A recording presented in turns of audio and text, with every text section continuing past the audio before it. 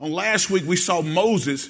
Moses made a choice. He made a decision to follow his divine purpose and his destiny. Even though he was raised in Pharaoh's palace by Pharaoh's daughter, amen. Even though he had the privileges of kingship, he knew that he had a destiny to lead God's people out of slavery in Egypt. And so he chose to set aside royalty to go to the backside of the desert to be prepared to bring God's people out of bondage. Amen. So he made the right choice, which y'all agree. And so we're going to look at this familiar passage of scripture here because I want to pluck some things out of here to help us to understand how when we make the right choice, it'll enable us to win our battles in life. How many of y'all have faced some battles in life? How many of y'all have had some tough situations, some tough scenarios that at the time that you were going through it, you thought you were going to lose your mind? At the time that you were dealing with that thing, you didn't know what to do. At the time that you were going through the middle of that valley experience, you were thinking, where is God in all of this? And so what we got to learn how to do is make the right choice. Amen. Making the right choice. This baby want to preach with me today. You know what I'm saying? Making the right choice is critically important. Amen. So 2 Chronicles, the 20th chapter, verse number 1, we're going to see a scenario, and you guys know the name Jehoshaphat, which we talked about before, but I want to bring some things out of here because we need to understand how to make the right choices, because when we make those right choices, it'll put us in a position where we can be walking in a way that God is really truly pleased with our life. 2 Chronicles, the 20th chapter, and we begin our reading at verse number 1. Our key thought is making the right choice enable us to win our battles in life. Amen. The text says this in 2 Chronicles, the 20th chapter, verse number 1. It says, after this, we all read with me. It says what? After this, the armies of the Moabites, Ammonites, and some of the Meunites declared war on Jehoshaphat. Messengers came and told Jehoshaphat, a vast army from Edom is marching against you from beyond the Dead Sea. They are already at Hazazon Tamar. This was another name for En-Gedi. Verse 3, Jehoshaphat was terrified. Everybody say he was afraid. Have you ever been afraid in life? Has fear ever gripped you before? Listen, you can be a born-again believer, but sudden fear can all of a sudden begin to infiltrate your mind. If you're not careful, it'll get down in your heart. All right, so here Jehoshaphat was terrified by this news and begged the Lord for guidance. Guys, let me tell you something. Fear will come into your life, but what we got to learn how to do is to manage that fear and not allow that fear to get down in our heart, right? What did Paul tell Timothy? God has not given us the spirit of fear, but what? Power, love, and a sound mind. So the text says he begged the Lord for guidance. He also ordered everyone in Judah to begin fasting. The text says, so people from all the towns of Judah came to Jerusalem to seek whose help? The Lord's help. Verse 5, let's read. Jehoshaphat stood before the community of Judah and Jerusalem in front of the new courtyard at the temple of the Lord. The text says he prayed, O Lord, God of our ancestors, you alone are the God who is in heaven. You are ruler of all the kingdoms of the earth. You are powerful and mighty. No one can stand against you. I like what Jehoshaphat is doing here. Jehoshaphat is just reminding God who he is, as if God had forgotten. God knows who he is. But what he's doing is he's doing like Jesus told us to do when we pray. He says, pray after this, our Father which art in heaven, hallowed be thy name. In other words, your name is above every other name. Your name is awesome. You are the God who saved us. You're the God who created us, and I'm going to magnify your name. That's what Jehoshaphat is doing right now. He says, oh our God, did you not drive out those who lived in this land when your people Israel arrived? And did you not give this land forever to the descendants of your friend Abraham? He was a friend of God, Abraham was. Look at the next verse. He says this, your people settled here and built this temple to honor your name. Verse 10, they said, whenever we are faced with any calamity such as war, plague, or famine, we can come to stand in your presence before this temple where your name is honored. We can cry out to you to save us, and you will hear us, and you'll rescue us. Talking about making the right choice. Now, again, probably like no other time are we more susceptible to making wrong choices than when we are facing a crisis or we are being confronted by the enemy. Would y'all agree? When we're being confronted by the enemy, the crisis may be due to an accident. It may be due to illness. It may be due to death in the family. It may be due to some criminal act that we were the victim of. It may be due to war. It may be due to a work-related matter. Any of y'all made the wrong choice at work before? Cussed the man out and got fired, but you still had a car note. You still had to pay your mortgage. But see, when you didn't handle it the right way, it put more burden on you. Am I right about it?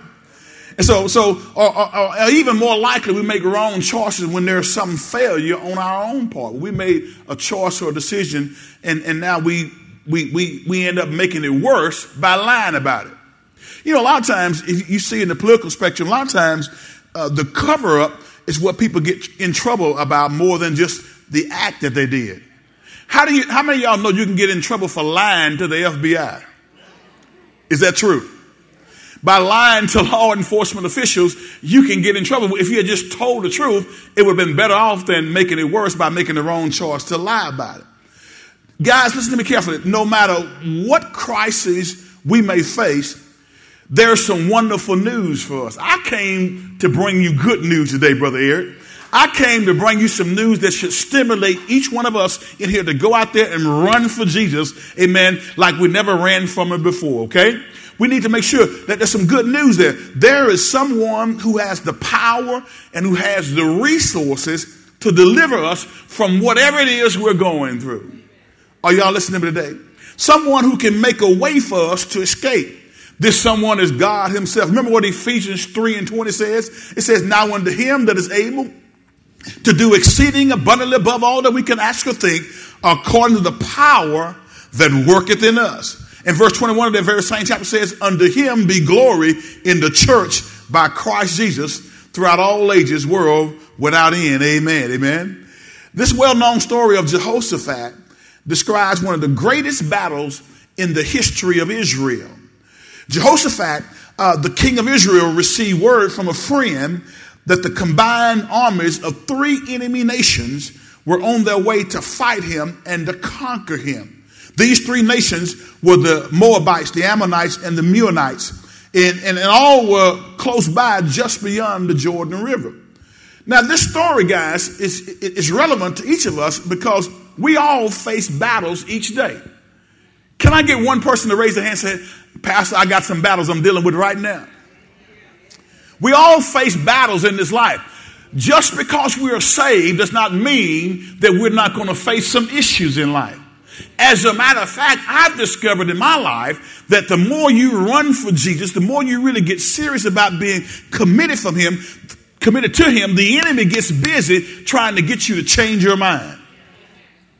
The enemy wants you to think that God doesn't want anything to do with you, that all that faith stuff and that going to church stuff don't mean a hill of beans, and you might as well just not go because what good does it do?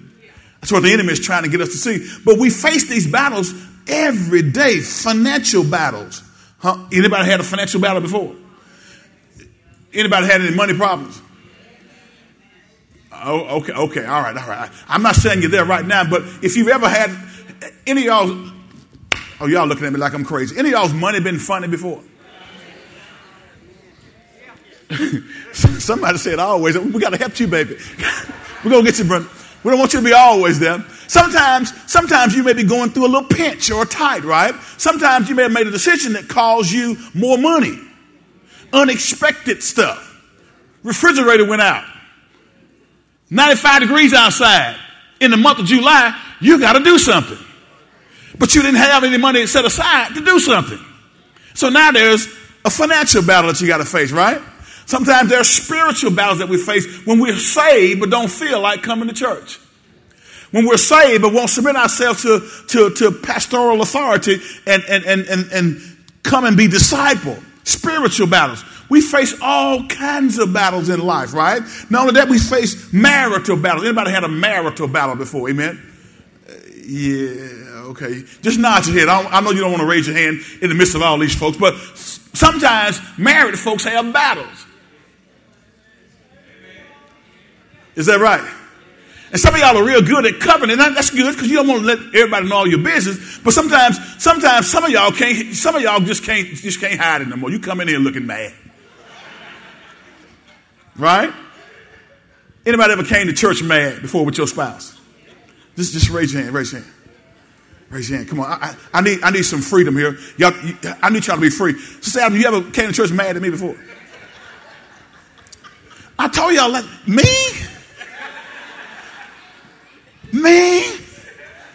You married to Doyle Adams? You were mad at me? Oh, Lord Jesus. The world getting ready to come to an end, y'all. No, but guys, we all face battles. We face situations, work-related battles, relational battles, all kind of battles in our everyday lives. And Jehoshaphat's story illustrates certain crucial spiritual principles that will help us to win the battles of life. How many of y'all want to start winning? How many of y'all want to really embody what Jesus said? He says, the thief comes not but to steal, to kill, and to destroy. But I have come that you may have life, and that you may have that life, what? More abundantly. In other words, Jesus lets us know that we are more than conquerors through Christ Jesus who loves us. But we got to start experiencing some victory, y'all. Now again, let's move down here. What are some spiritual principles that for overcoming our problems that we can glean from this chapter? And we're going to skip down through here because I want to make sure you understand what happened in this story here. But I want to give you these principles so that you and I can begin to walk, amen, in them to help us experience victory in our life. Making the right choices when we're facing crisis situation. Making the right choices. Because again, guys, the decisions that we make have consequences. We get to decide what we're going to do, but it's rare we get to decide what the consequences of what we did ends up being. And so many of us want to choose our own way and then want to choose what the consequences are. There are times, guys, that we have no control over what happens after that decision that we make.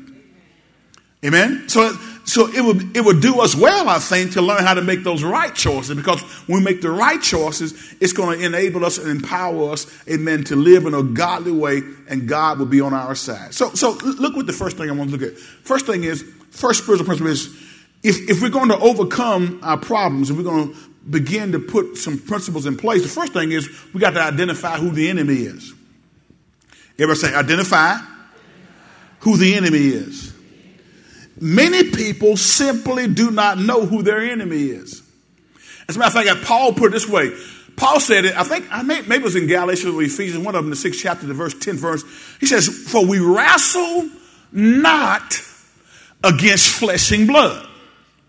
But he says, he says principalities, powers, spiritual wickedness in high places. And what he's describing there is different classifications of demonic spirits.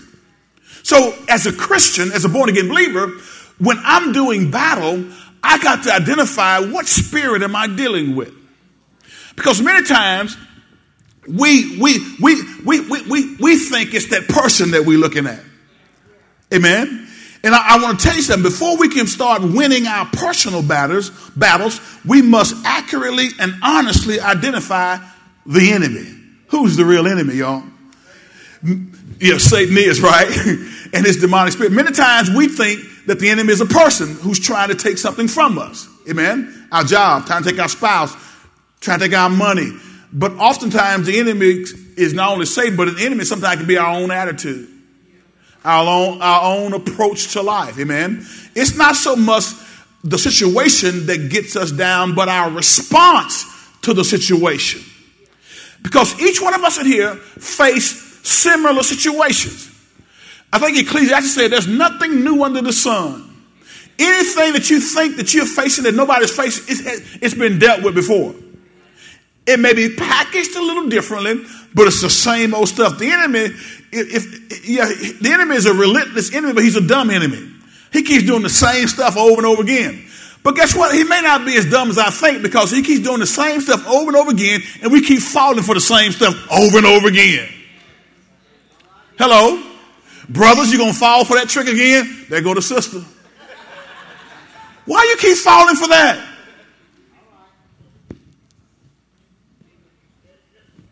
Hello? You failed 5 years ago, now you're back at it again? Fellas don't want to talk to me now. Fellas got quiet. Sisters, why are you falling for that same trick again? But Pastor, he helps me to pay my bills. Oh, he does. But Pastor, if I tell him to move out, even though we're just cohabitating, if I tell him to move out, what's I'm going to do? You're going to live, and you're going to walk in victory because you're now walking in righteousness. Are y'all listening to me today? See, guys, the enemy keeps doing the same stuff, and if it's working, keep running it. I remember in high school, Gary, you remember this, we used to run the veer option, and there were certain teams that we played that couldn't figure out the veer option. And we would run it right and left. I remember Mike Douglas said one time, he said, "All Pastor Adam called. I called my own plays in high school as a freshman." And we would call the plays, and I would call veer right and veer left. Veer right, veer left. They can't stop it. I'm going to keep doing it. You know what I mean? In other words, I'm going to keep calling the same play until you stop it. If I'm a 6'9" power forward and I got somebody 5'10" on me and they keep letting them guard me, keep throwing it down to the 6'9" power forward, let them keep dunking over the 5'10" guard that you got until they do something different. Guys, let me tell you something. The enemy keeps doing the same thing because he keeps tripping us up the same way. You keep getting mad at the same point in that argument. Y'all start discussing and before you get 5 minutes into it, you hollering again. How are you going to discuss when you don't learn how to speak the truth in love? You keep getting bent out of shape. The same old stuff keeps tripping us up. But I'm here to tell you we can have victory in this life. It's not so much the situation that gets us down, but our response to the situation. Amen. Notice how Jehoshaphat reacted when he heard about these three nations coming to attack him. Verse number 3. Let's go back to verse 3. Talking about making the right choice. And we make those right choices, they enable us to overcome our problematic situation. Verse 3, read with me out loud and on purpose. It says, "Well, Jehoshaphat was terrified by this news and begged the Lord." Now watch this. He was fearful, but then he did something immediately. Pop that up in the King James Version. I like the way the KJV reads in this particular text, okay? It's critically important. Watch what Jehoshaphat does. And this is a pattern for us, guys. First of all, identify who the enemy is. He found out who was coming against him. And there are times in our life, guys, that we got to realize that sometimes it's not the devil sending anybody. It's our own attitude. You ever blame the devil for something that he ain't had anything to do with? Huh? You ever blame the devil for being overweight?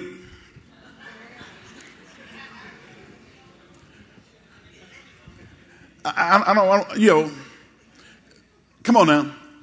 You can't cast out calories out of the cake. The devil is a liar.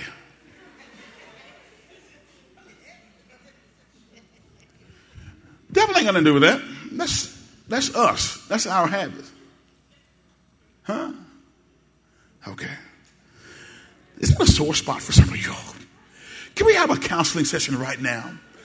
I want to help you because I'm counseling myself too. Yvonne and I were talking today. She said, I've been running all these things. I said, I was out running and walking while I was talking to her. And we both agreed mutually that our problem isn't the exercise. Our problem is how we eat. Then we just had this conversation. Now, I can't blame the devil for me eating late at night or me, eating certain types of food that are more prone to producing a weight gain or more prone to keep me from losing weight. I'm sitting there and exercising to maintain. Any of y'all ever exercise just to maintain?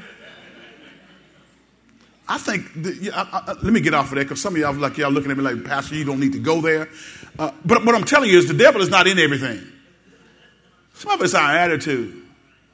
Some of it is our flesh. Are you with me today? Most of us, if we're really honest about it, if we really are transparent, most of us are not even doing that much in our spiritual walk for the devil to take out time to come address us.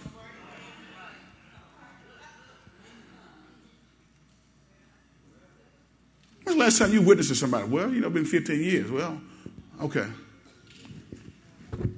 When's the last time you really dug in and began to follow God's will and plan for your life? Guys, let me tell you something. The enemy, the devil can only be at one place at one time. He has demonic spirits that he sends about, but he can only be one place at one time. How do I know that? Because he was walking to and fro in the earth, trying to find someone he can devour.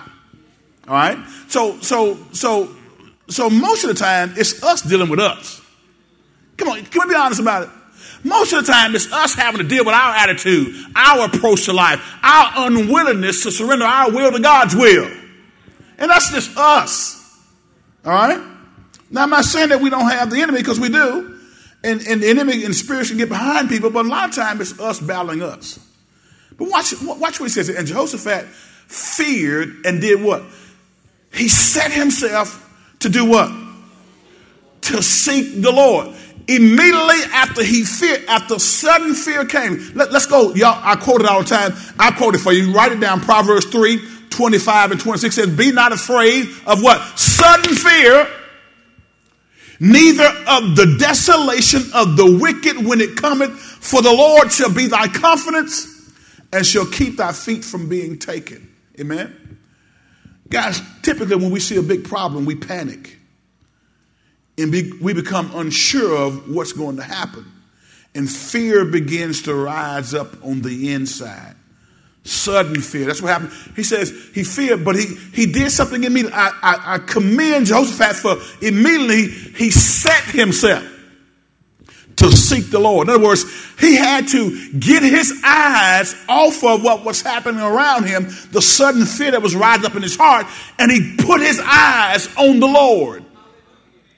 And guys, in your life, I don't care what you're facing, you got to set your eyes on the Lord. Put that back up one more time. 2 Chronicles 20, verse number 3. I want y'all to read it with me out loud on purpose. It says what? And Jehoshaphat feared. But watch what he does. And is a conjunctive word. Conjunction, junction. What's your function? I got anybody past 40 who know what I'm talking about? Come on now. It's hooking up phrases to create a sentence. So the and is a conjunction. He feared and he did something else. See, he feared and he did what, Gary? He set himself. When fear arises, and fear will come, guys, but set yourself when fear comes. Set yourself. In other words, put your eyes on the one who's able to do exceeding abundantly above all you can ask or think. Set your mind on things above. In other words, what do you mean by that, Pastor? What I mean by that is when I'm facing a problem, I got to go to the book and find out what God says about the problem. And I got to put my eyes on the word of God, which produces the faith that I need to overcome this battle that I'm in the middle of. Are y'all tracking with me today? Again, 2 Timothy 1:7 says, God did not give us a spirit of fear, but a power, love, and a sound mind. Timothy, when Paul told him that, was experiencing intense opposition to his message and to himself as a leader. He was young, and he was a young man, and his association with Paul and his leadership had come under fire from believers and non-believers alike. And so Paul urged him to be bold. When we allow people to intimidate us, we neutralize our effectiveness for God. Don't let people intimidate you. You are who God made you to be. You are fearfully and wonderfully made. You are God's vessel. You got power of the Holy Ghost abiding on the inside of you. When we allow people to intimidate us, we neutralize our effectiveness for God. The power of the Holy Spirit can help us to overcome our fear of what some might say or do to us so we can continue to do God's work. The Holy Spirit on the inside of us will keep us. All right? So watch it. So the first thing that he does is he identifies the enemy.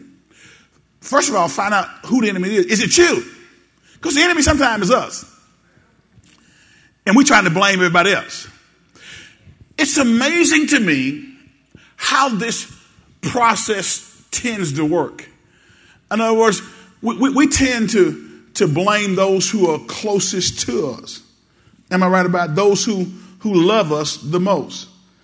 We tend to look at them, amen, and rather than looking at who the real enemy is. Is it us, or is it a demonic spirit, or who is it really? Is it that person? It's not really that person, but it's the spirit behind that person, okay? So identify the enemy. Second thing I want you to take a look at is this. After identifying him, we want to admit our inadequacy. Admit your inadequacy. In other words, realize that all of us got some weaknesses. All of us have stuff that's not quite where it needs to be. Just touch yourself right over your heart and say, I'm not all the way right. Do it again, because some of y'all need to hear this. Say, I'm not all the way right. Say, God is still working on me. Yes, he is. So admit your inadequacy. In other words, there's only one kind of person God doesn't help. Someone who doesn't think he needs help. I'm going to repeat that again. There's only one kind of person God doesn't help. Someone who doesn't think he needs help. Are y'all listening today? When we admit our inadequacy and ask for help, God can work on it. When we admit it, amen.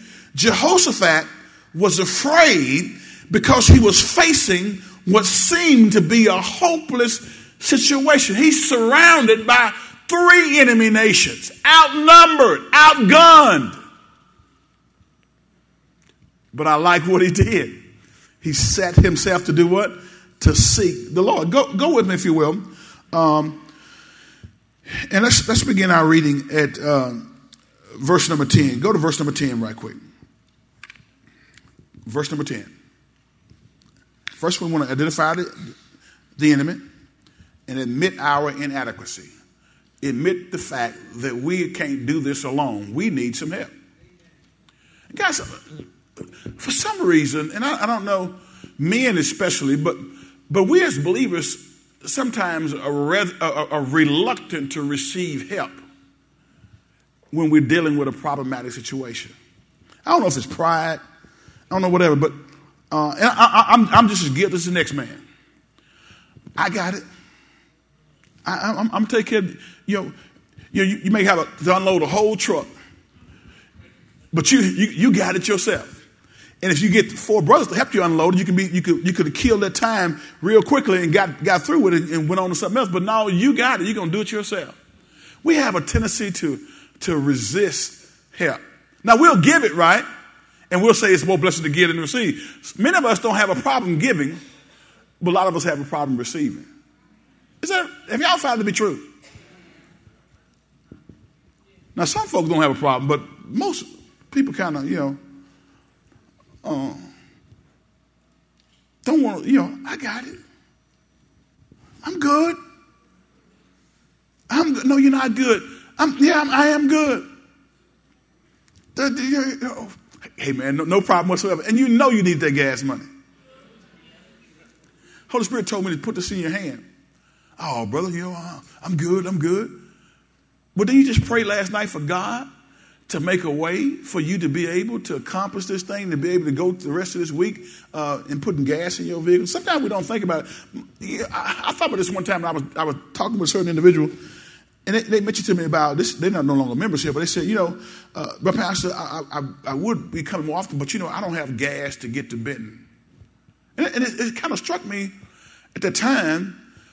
But sometimes I don't even think about when I'm going to have gas to put in the car. I just go put my Shell card in there and fill it up, and I'm gone. And then when the bill comes in, I pay it off when the bill comes in. But everybody don't have a Shell card. And everybody, when it gets to a fourth of a tank, can't just roll up in there until it's payday. I don't know why I said that, but if the Holy Spirit prompts it in somebody's spirit to bless you, learn how to receive. And I'm learning. Listen, guys, I am learning how to receive. Doris, he's still working on me on that. I'll be honest with you, because sometimes I'm like, oh, just go bless somebody else. No, if God placed it in your spirit to bless somebody, learn how to receive. Am I right about it? Learn how to receive. Because sometimes it's our pride that don't want to admit that we need help.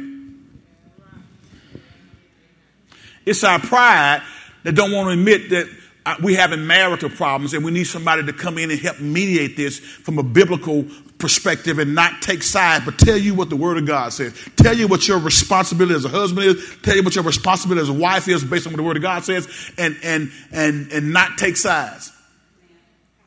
But you won't come until she's ready to leave and pack up.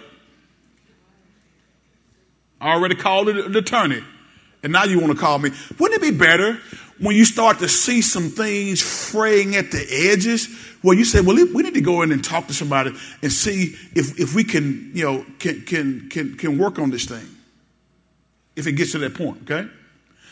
Here's what I believe. I believe that God should be growing you in your Christian faith individually and your marital situation to the point to where you learn how to handle your problems by going to the Word and addressing the Word and learning what we taught in our marriage fellowship. Oh, but you don't ever come to marriage fellowship.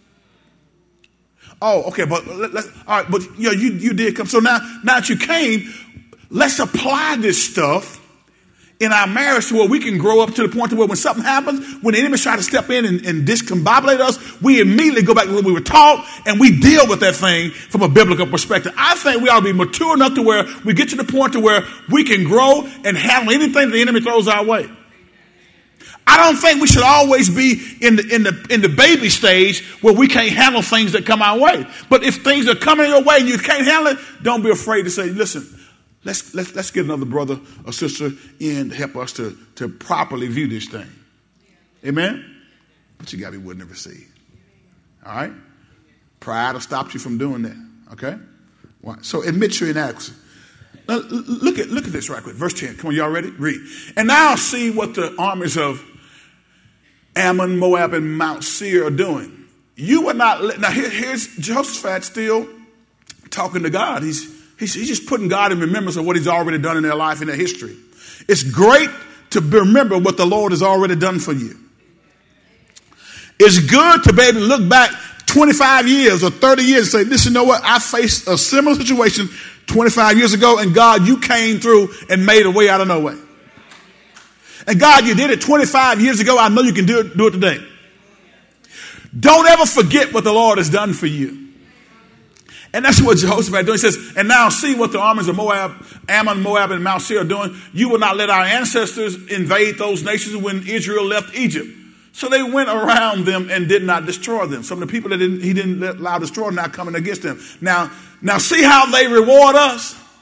God, here's what would happen. See, when you're a part of God's family, the nation of Israel, God says he'll bless those who bless Israel. I don't care what the United States does, but the United States better keep on blessing Israel. All right? That's God's people. God's still going to deal with them as a nation, but right now he's working through the church. But we as a church ought to support what Israel does. That's still God's people. And so God blesses those who bless his people. He curses those who curse his people. Have you ever thought about this for a second?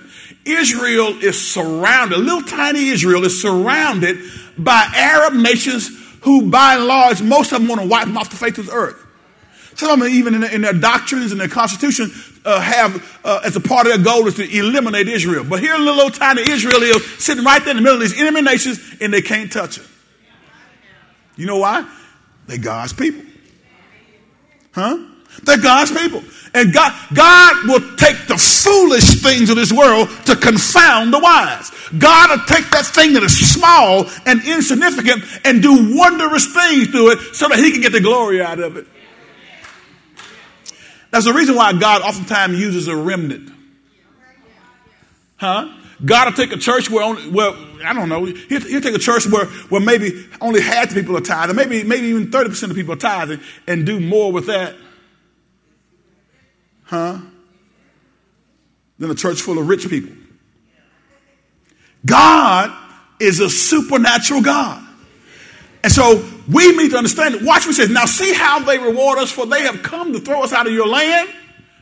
I like what Joseph said. They come to throw us out of your land, God, which you gave us as an inheritance. Verse 12, watch this. Oh, our God, won't you stop them? We are powerless against this mighty army that is about to attack us. We do not know what to do, but we are looking to you for help. Guys, let me tell you something. When you don't know what to do, you better look to Jesus. When you have no clue about what direction to go in, what choice and decision to make, look to Jesus. Now, when I say look to Jesus, I don't mean just come to church.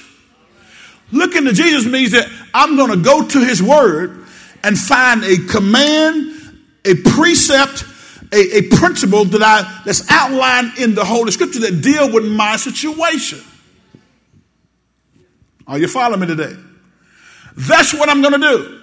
He says, but we are looking to you for help. We're looking to you for help because all of our help comes from the Lord. We need to get our eyes focused on the Lord. After admitting that he and his counselors didn't know what to do, he prayed, but our eyes are upon you, God. We're looking to you, amen. Too often we have our eyes on everything except the one who can solve our problems. If we keep our eyes on the Lord, we will win out over our circumstances. So you got to, first thing, identify the enemy, admit that you are inadequate to deal with the situation on your own. You don't have the wisdom. You don't have the resources. You don't have the strength to do it on your own. Third thing, take it to the Lord. Everybody say, take it to the Lord. All right. Take it to the Lord. Prayer ought to be the first weapon we use, not the last. It ought to be the first weapon we use when we face the battles of life, guys. In the midst of this crisis, Jehoshaphat proclaimed a fast and had all the people come together to seek out the Lord. Go to the Lord in prayer. Now watch this. Jesus fought the biggest battles in life, which y'all agree. And he also prayed the most. Let's run through the scripture right quick. Go to Mark 6 chapter, verse number 46. Mark 6 and 46. Mark 6 and 46. Glory to God. Watch this right quick. Mark the 6th chapter, verse number 46. Prayer has to become a part of our daily spiritual regimen. Here's what I'm afraid of. Many of us fail to pray regularly or pray with a level of intensity and believing that what we're praying about is going to come to pass. Jesus had this down right. He's the Messiah. He was God and wrapped in human flesh, yet he recognized the need to pray. Jesus fought the biggest battles in life, but he also prayed the most.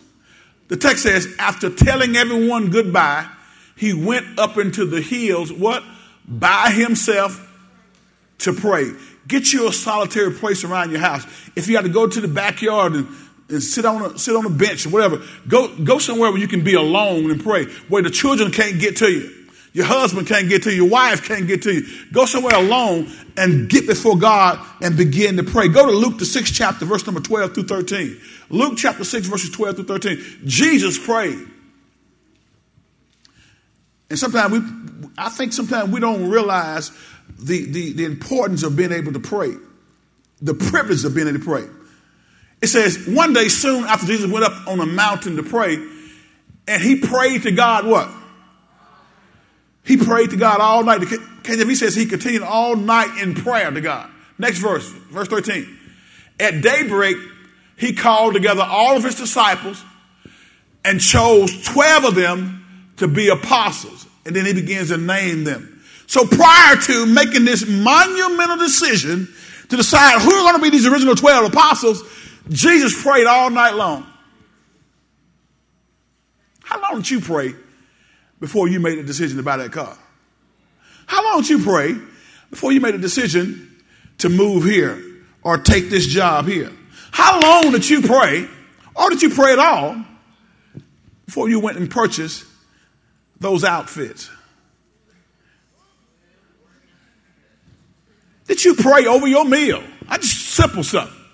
How long did you pray before you decided this is the place that God wants me to be? This is my church home. Or did you just walk in and the choir sounded good, and the ushers were dressed sharp, and you say, that's my church? Did you pray? I ask everybody before they come, I say, listen, when you come to unite with the church, I want to know, do you, in your heart of hearts, do you really feel like and sense that the Holy Spirit is calling you to be a part of this church? And if you're not sure about that, that's okay. Keep coming, but don't come and join until you're very sure. Because I want you to be moved by the Holy Spirit. In Mark chapter 1, verse number 35, I'm going to read that for you. And in the morning, rising up a great while before day, he, meaning Jesus, went out and departed into a solitary place, and there he prayed. Jesus was he was constantly in prayer. Okay? So take it to the Lord. Take it to the Lord. Whatever decision that you have to make, take it to the Lord. Take it to God first before you start asking all those opinions. Now, I do believe that the Bible says this, in the multitude of counselors there is safety. So seeking wise advice is advisable, but first and foremost, go to the Lord yourself. Amen?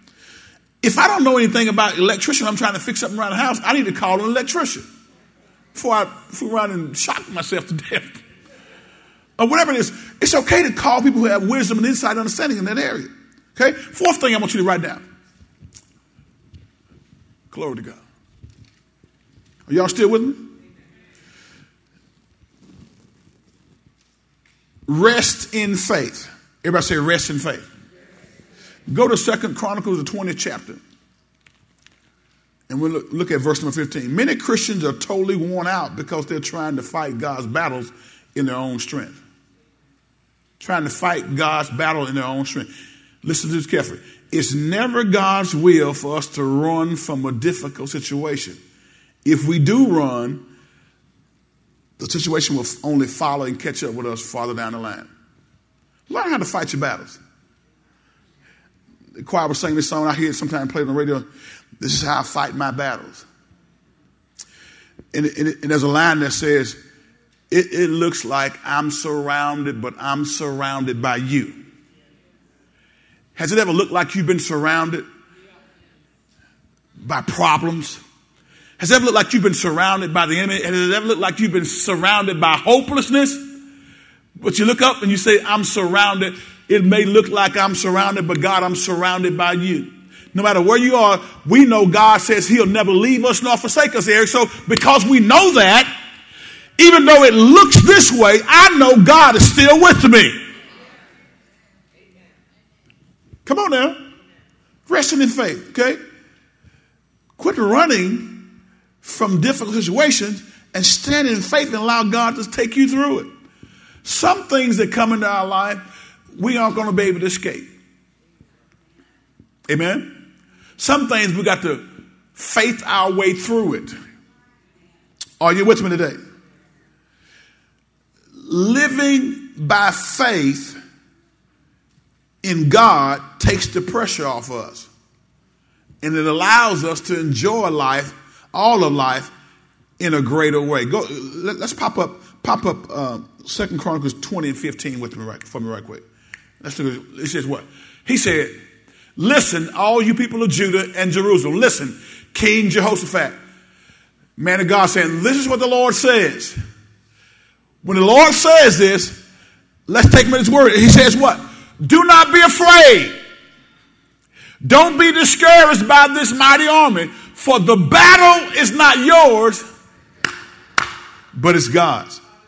See, that's what we got to realize. If we belong to God, if we're part of God's family, whenever we deal with something, God is there to help us through it. The battle is not yours, but it belongs to God. All right, watch. If the battle belongs to God, that means that he's going to take care of it. Am I right about it? If the battle belongs to God, that means he is going to take care of it. Let's keep reading right quick. Come on, verse 16. It says what? Tomorrow, march out against them. You will find them coming up through the ascent of Ziz at the end of the valley that opens up into the wilderness of Jerusalem. Now, he's surrounded by how many nations? 3 enemy nations. They're outnumbered. But here we got a battle plan from God. Let me tell you something. God's battle plan for your life may be different than your cousin them. God's way of handling your situation may be different from your family's way of handling it or your frat brother's way of handling it. God's way of handling it is oftentimes in direct contrast to the way we would handle it in our own flesh. Watch what God tells him. But you will not even need to fight. Take your positions. Then stand still and watch the Lord's victory. He is with you, O people of Judah and Jerusalem. Do not be afraid or discouraged. Go out against them tomorrow, for the Lord is with you. Don't be afraid. He keeps telling them, God, the one command that's repeated most often in the Bible, Brenda, is be not afraid. Why does God keep telling us to not be afraid? Why does God keep telling us don't be discouraged? Because he understands that we have a propensity, a tendency, we have the mindset to look at what's happening, and it produces fear in our heart. And fear and faith cannot coexist in the same heart. 18, come on, watch this. Then King Jehoshaphat bowed low with his face to the ground, and all the people of Judah and Jerusalem did the same. They followed the leader. They bowed low. Sometimes you got to go down to your knees. Get up out that chair and get down on your knees. Get on your face and lay out before the Lord and cry out to him. Amen. And all the people of Judah and Jerusalem did the same, worshiping the Lord. Verse 19, let's read.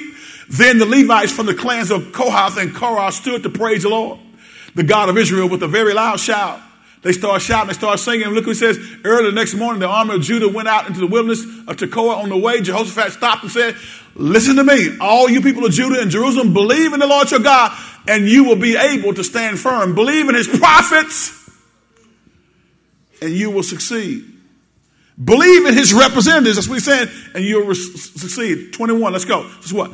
After consulting the people, the king anointed singers to walk ahead of the army. This battle plan just blows my mind. He sends the choir out first. Come on, choir members. Are y'all ready to go out and face those tanks? Huh? Y'all were singing, Father, Father, Father, we praise you. That's M16 pointing at you. I want to know when you're still singing. Come on, choir members.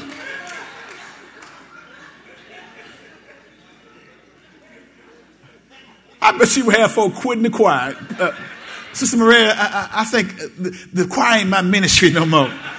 I feel led to go to the nursery. Watch this. The king appointed singers to walk ahead of the army, singing to the Lord and praising him for his holy splendor. This is what they sing. Give thanks to the Lord. His faithful love endures forever. 22, come on, let's read. It says, at the very moment they begin to sing and give praise, the Lord caused the armies of Ammon, Moab, and Mount Seir to start fighting among themselves. Your God will discombobulate your enemy's mind. He'll make them start shooting at your own self. Look at this. They start attacking each other because the Lord confused them. The Lord will confuse your enemy. He'll make your enemy your footstool. That's what I read somewhere up in there, right? At the very moment they begin to sing and give praise. Some stuff I've discovered you got to praise your way through. You got to praise and sing your way through some heartache you're going through. Don't let the enemy get you down. Don't start looking at your problems and start getting discouraged. But say, God, I thank you for being a good God. You are the God who gives me power and gives me strength.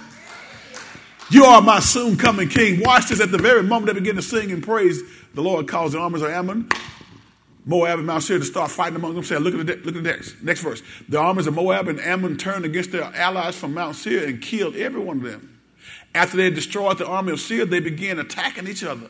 24 says, well, so when the army of Judah arrived at the lookout point in the wilderness, all they saw were dead bodies. lying on the ground as far as they could see. Not a single one of the enemies had escaped. Let me tell you something. When you learn how to seek God, he'll destroy your enemy. 25, not all they did was be obedient and start singing. And when they start singing and praising God, look at this. Next verse. Come on, watch this. King Jehoshaphat and his men went out to gather the plunder. They found vast amount of equipment, clothing, and other valuables, more than they could carry. To the victor goes what? The spoils. There was so much plunder that it took them 3 days just to collect it all. Now listen, this is God at work. Now watch this. But they had to rest in faith and know that what God told them was true. Living by faith in God takes the pressure off us and allows us to enjoy all of life in a greater way. Faith is God's will, y'all. Hebrews 11, and you can pop it up if you can catch me, Jay. Hebrews 11:6 says, but without faith it's impossible to please him, for he that cometh to God must believe that he is, and that he's a rewarder of them that diligently seek him. The B part of Romans, the 14th chapter, verse number 23 says, for whatsoever is not of faith is what? Sin. That's what it says.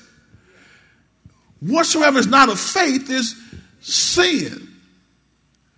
Whatsoever is not of faith is sin. Romans 1:17 says that righteousness is revealed in God's word and that it leads us from faith to faith. In other words, we should be in faith at all times. It should be our lifestyle.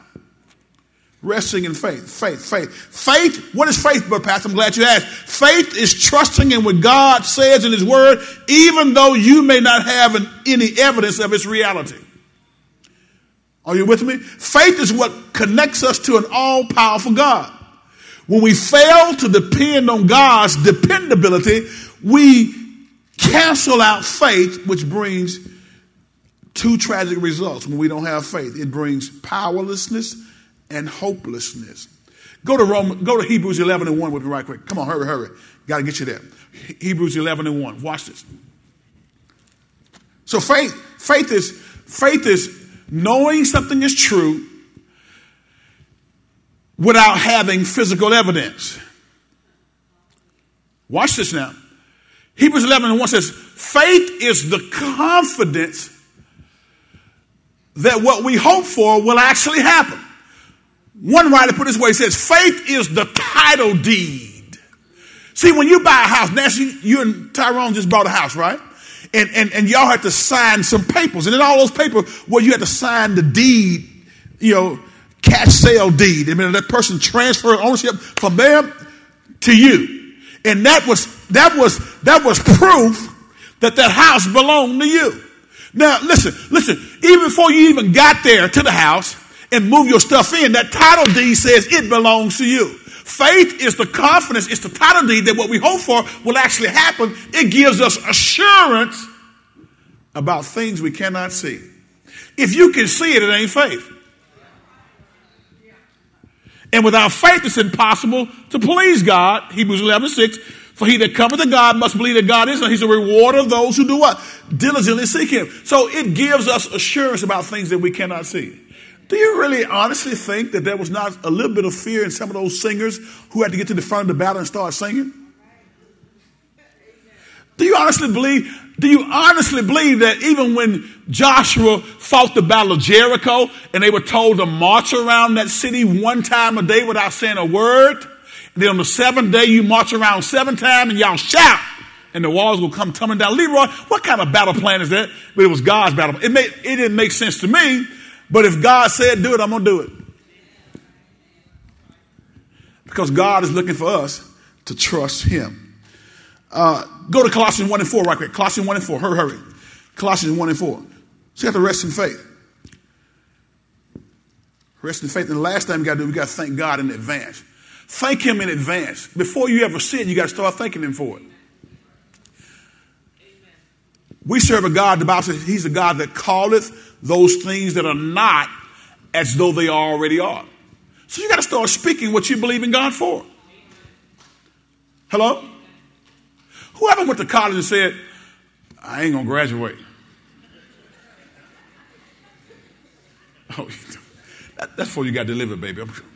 I ain't going to tell all your business. Maria said, I did. Maria went to school. She didn't really want to go to school. Her mama made it, but aren't you glad your mama made you? Yeah. But when you go down there, you say to yourself, listen, I'm going to go through this curriculum, and in 4 or 5 years, I'm going to graduate. That has to be your goal. Now, I realize some folks go out there and they go to party. All right, if you go just to party, you're going to be a one and done. And I'm not talking about going to the NBA either. You follow me? But you got to say to yourself, you got to speak what you're believing. For we have heard of your faith, Paul tells the church in Colossae, for we have heard of your faith in Christ Jesus and your love for all of God's people. Verse 5, read, it says what?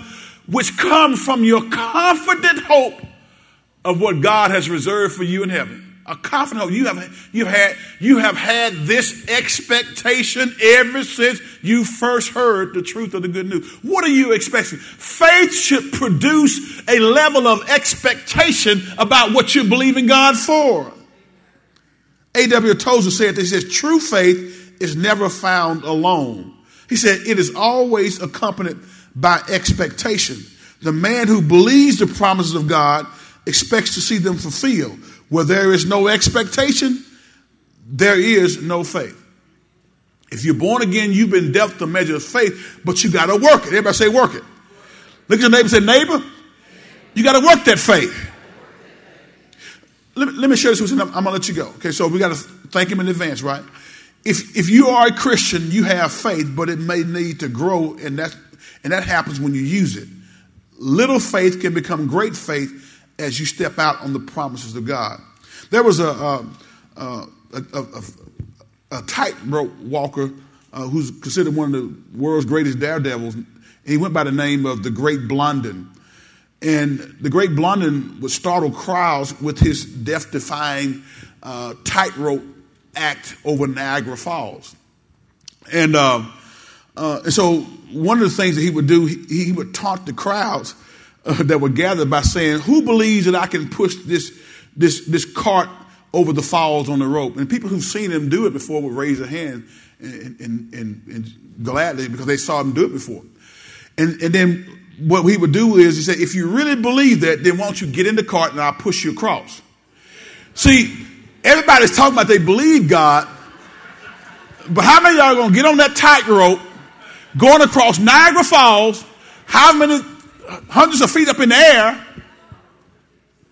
I mean, I wouldn't get on a tightrope if it was this high off the ground. Are you following me? And let alone being pushed. And so guys, sometimes we say we believe stuff and we don't really believe it. There's a story told about a man who fell off a cliff. Y'all may have heard this, but managed to grab hold to a tree limb on the way down. And the following conversation ensued. He says, anyone up there? Look at God. And God says, I'm here. I'm the Lord. Do you believe in me? Yes, Lord, I believe. I really believe, but I can't hang on much longer, God. And then God said, that's all right. If you really believe, you have nothing to worry about. I will save you. Just let go of the branch. Man, pause for a second. Is anybody else up there? See, sometimes we say we believe God, but we're not willing to let go on his command.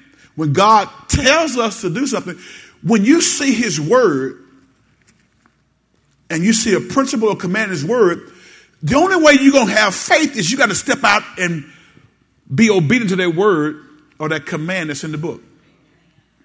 Faith cometh by hearing by the word of God.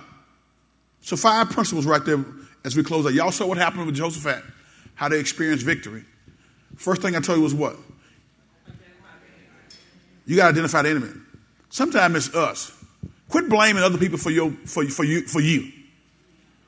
It's your attitude. Hello? It's your unwillingness to discipline yourself.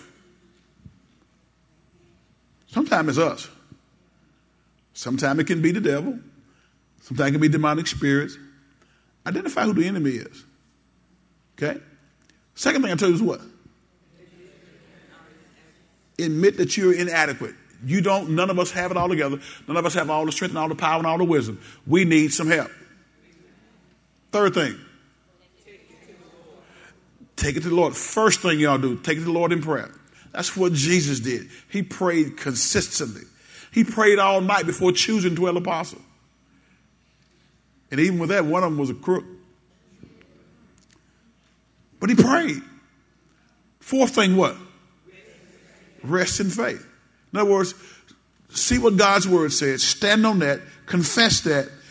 And watch God begin to work in you. Lastly, do what? Thank him in advance. You got to start speaking what you believe in God for. Already start, Lord, I thank you right now that, Lord, right now, my body's in need of healing. And Lord, I don't see it right now.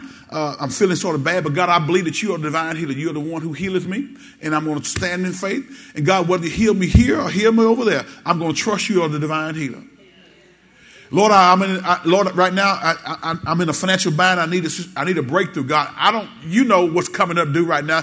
I got to get that thing fixed, and I don't have the resources to get it done. But Lord, I believe that you're going to provide the way of getting it done. And all of a sudden you get a ring from the guy who works, said, hey, we need somebody to work overtime for the next 3 days. Are you willing to come in and work? Don't hang up the phone. That was God answering your prayer. You got time and a half in on Sunday, you got double time. They still do that? God will make a way. Make the right choice. Come on, get a Lord a hand in praise. God bless you.